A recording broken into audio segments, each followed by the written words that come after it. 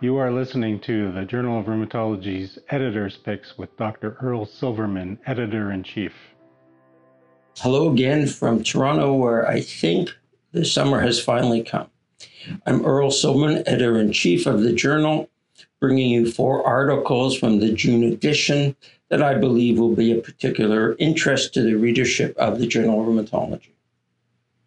I thought I would change things up today and start with an article on psoriatic arthritis rather than one on RA, which I usually start with. This article is entitled Radiographic Progression Improvement with Intravenous Golimumab in Psoriatic Arthritis.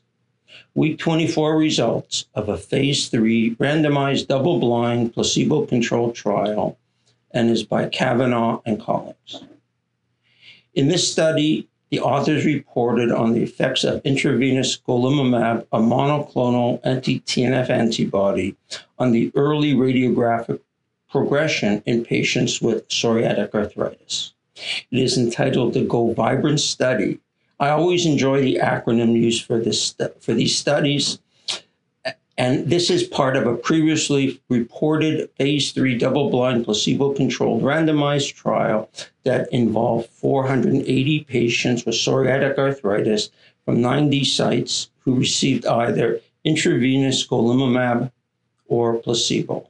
This article examined the secondary endpoint, which was radiographic progression from baseline at week 24 using the PSA modified total Sharp-Van der Heide score, as read by 2 independent readers who were blinded to the treatment arm. Read this article to determine for yourself if the differences in radiographic progression between treatment and placebo groups were clinically significant. You will also find out if concomitant methotrexate decreased the radiographic progression in the golimumab group, and if the radiographic progression was or was not associated with the clinical response to therapy. The second article to highlight examines that favored subject of serum biomarkers predicting response to therapy in patients with rheumatoid arthritis and is entitled Serum Biomarkers for the Prediction of Response to Methotrexate Monotherapy in Early Rheumatoid Arthritis, results from the SWIFOT trial, and is by Hambardzinman and colleagues. For those who remember, I highlighted another biomarker study in RA last month, which was accompanied by an editorial. You may want to read these articles again or read them for the first time if you missed them. In this study, the authors examined if the multi-biomarker disease activity score, the so-called MBDA, which examines the same 12 analytes used in the previous studies, predicted response to methotrexate in 298 DMARD-naive patients who were part of the previously described Swedish pharmacotherapy, or the so-called SWIFOT trial. The authors examined which of the analytes measured at baseline predicted the outcome of a low DAS28 at 3 months and how the composite score performed. Find how the composite score of a subgroup of analytes performed and which analytes the authors used and the rationale for choosing these analytes. This article, in combination with the increasing number of articles on the use of MBDA score, or in the case of this article, a subset of the total score, will help you in coming to the decision whether the MBDA is helpful in guiding clinical decisions in your everyday practice and whether you should even use it.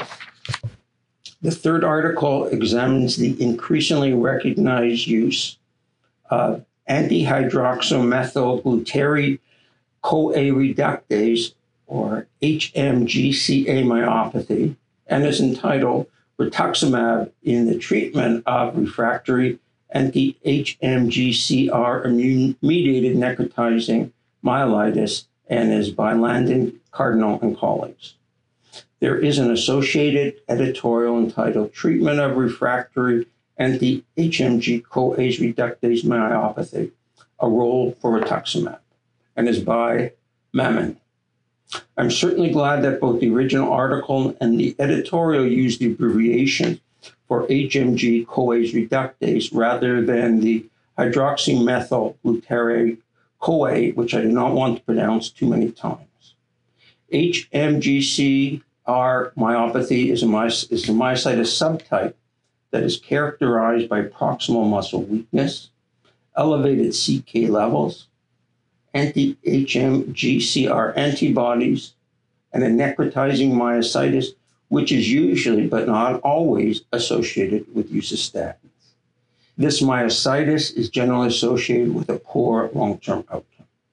In this case series, the authors described their experience using anti-B cell therapy with rituximab in 9 patients with anti-HMGCR myopathy who were refractory to previous therapies.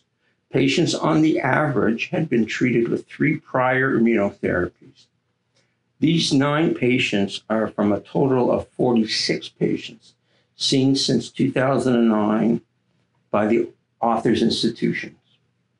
Please read this article and accompanying editorial to see if you think rituximab has a role in the treatment of your patients with refractory anti-HMG-CoA myositis, in which approximately 1/3 of patients are said to be refractory to standard therapy.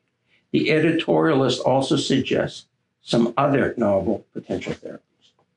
Whenever possible, I like to end with a pediatric article, and today is not different. So the last article to highlight is entitled, Predicting Which Children with Juvenile Idiopathic Arthritis Will Not Attain Early Remission with Conventional Treatment. Results of the Reach Out cohort, and is by Guzman and colleagues on behalf of the Reach Out investigators.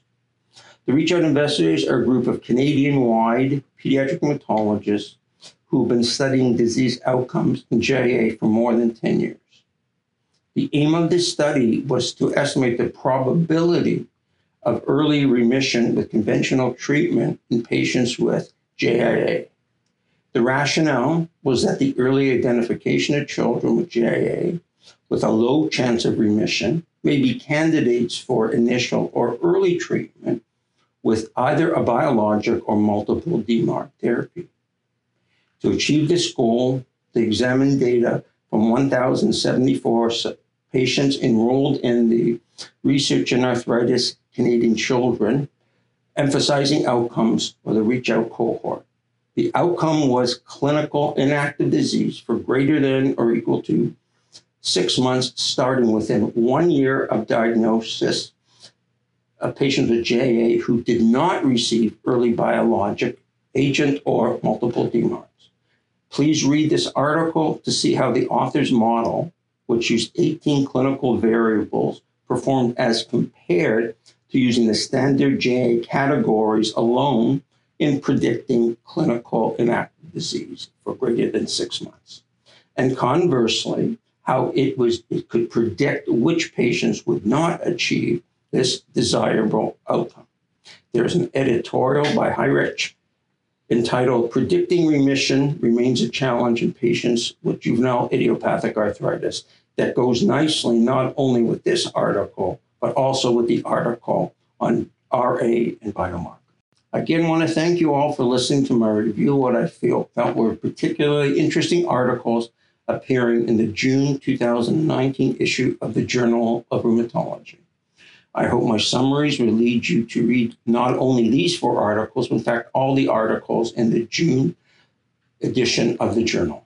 Please read either the print edition or the online edition, which can be found at www.jrheum.org.